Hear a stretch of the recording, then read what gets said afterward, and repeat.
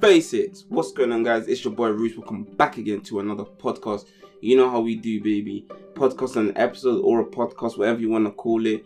You know what I'm saying? But today we're talking about JoJo's Bizarre Adventures Golden Wind episode 38/episode 39, the end of part 5. And you know what? Golden Wind was lit. I'm not gonna lie. I don't want to say it's completed because it did say finito at episode part 5, but when I'm on a website named Kiss Anime, it says the next episode countdown is in 6 days. So if that's a confirmation that there's gonna be episode 40 for next week, then boy, it's a big if. But until then, let's see and let's find out. Now, between the 38 and 39, it was literally just a rerun. It was literally just a little backstory on the truth of what is happening before even Giorno had even come into the picture. Okay, now 38 and 39 highlight the death of Diavolo.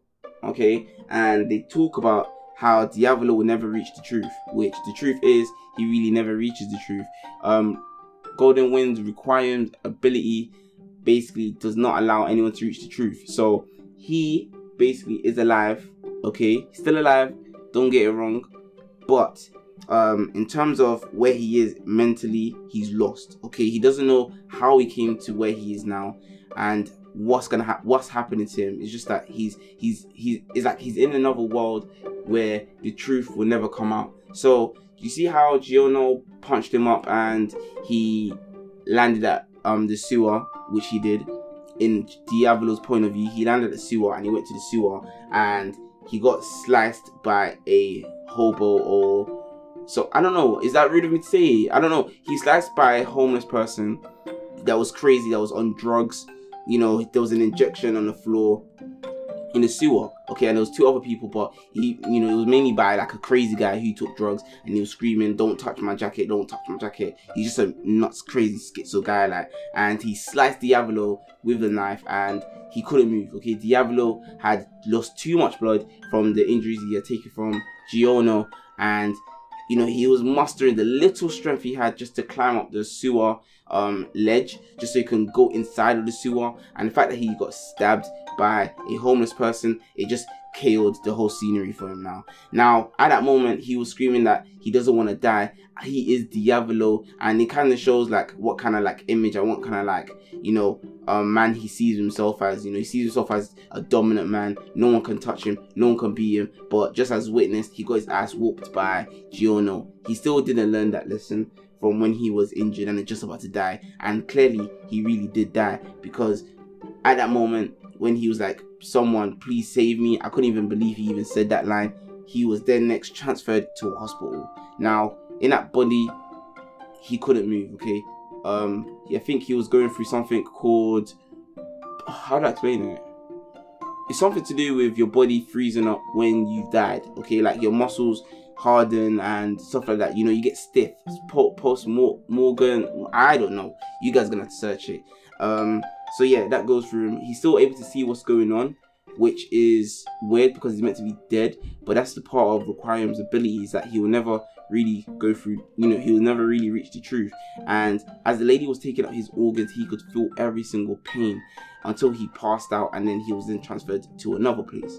And in this place, you know, there was moving cars. He wasn't even in Rome anymore, but he was, he was run over by a car. And just so much events happened to Diavolo due to Requiem's ability not allowing him to reach the truth. And because of it, he's now stuck in a world where everything that happens to him, he is scared. Like, he doesn't know what is going on. He doesn't know how to get out of it. And that's a very tough ability for someone to receive mentally and physically. It must be taxing on Diavolo. And I'm not gonna lie to you, throughout the whole time, I didn't see a stand come up from Diavolo. So maybe he is dead permanently. It's just that he's not dead in the terms of, like, you know, JoJo's world, when it's coming to talk about the truth and stuff like that. Do you know what I mean? Like they always like to do stuff like parallel worlds and stuff like that.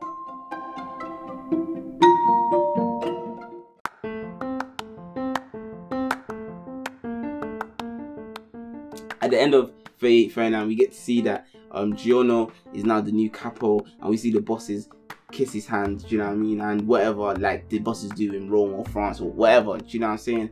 But between 37, 38 and 39, it was basically a backstory on Bucciarati. Now we've seen Bucciarati how he was when he met Giorno, but this was before he met Giorno, and he basically had the whole team together, and a man came up to him talking about how he wants to pay Giorno because his daughter died, and he's got big bags for Giorno and for Bucciarati, if he can solve the mystery and how his daughter died. And the long story short is, Bucciarati sends Mister to go find the culprit that has a stand which, you know, forced the lady to kill herself, and he meets the sculptor who says that his stand is basically a stand he cannot control, but his stand can tell the fate of the future. Wherever the stand carves itself into, and if someone touches it, that's the future that is going to, you know, happen in the future. Does that make sense? That's what's going to happen in the future. I believe you guys understand that. So, Mr.'s going throughout the whole episode trying not to get Bucciarati to touch it, and Bucciarati's trying to run away from this whole big stone throughout the whole episode, which he successfully does. He gets away and he doesn't touch the stone once. As Mr. grabs the stone, because there's a part in the episode where he's falling out from the window trying to, you know, get rid of the stone, and not allow this big boulder to touch Bucciarati. He grazes it against the wall. So he's at a skyscraper and he falls out the window. Let's say 7-story building, and he's holding the big stone in his hand. Okay, the big boulder. He's grazing it against the wall as he's falling down, and you know, it's breaking into pieces and whatnot. It crashes down, boof, and it turns into dust. That's how they were able to destroy it. It had to take form in a different shape, or it had to be destroyed. And I think in this episode it just got destroyed. Okay, episode 39, it just got destroyed.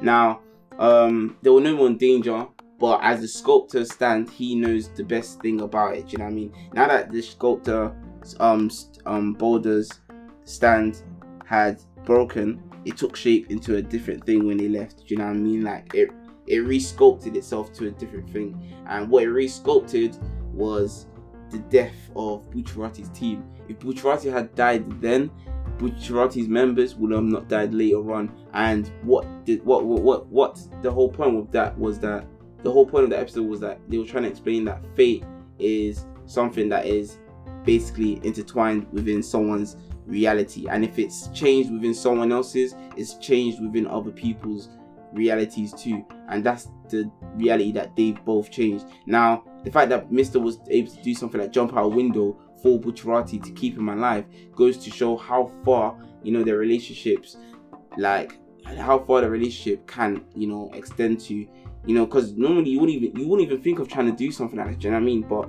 it was nice to know that these group of friends, even before Giorno even came into the picture, they were like, you know, firm. They were like a boulder itself, do you know what I mean? Like they were strong, and it's nice to know that this gang, Bucciarati's team, is a gang that they have been together from the beginning towards the end, and they've actually stuck together and been the same from the beginning and towards the end, whether Giorno had been in the picture or not, or even Trish, or even any new member. Do you know what I'm saying? It's just really nice to know that they are the same from the beginning to the end.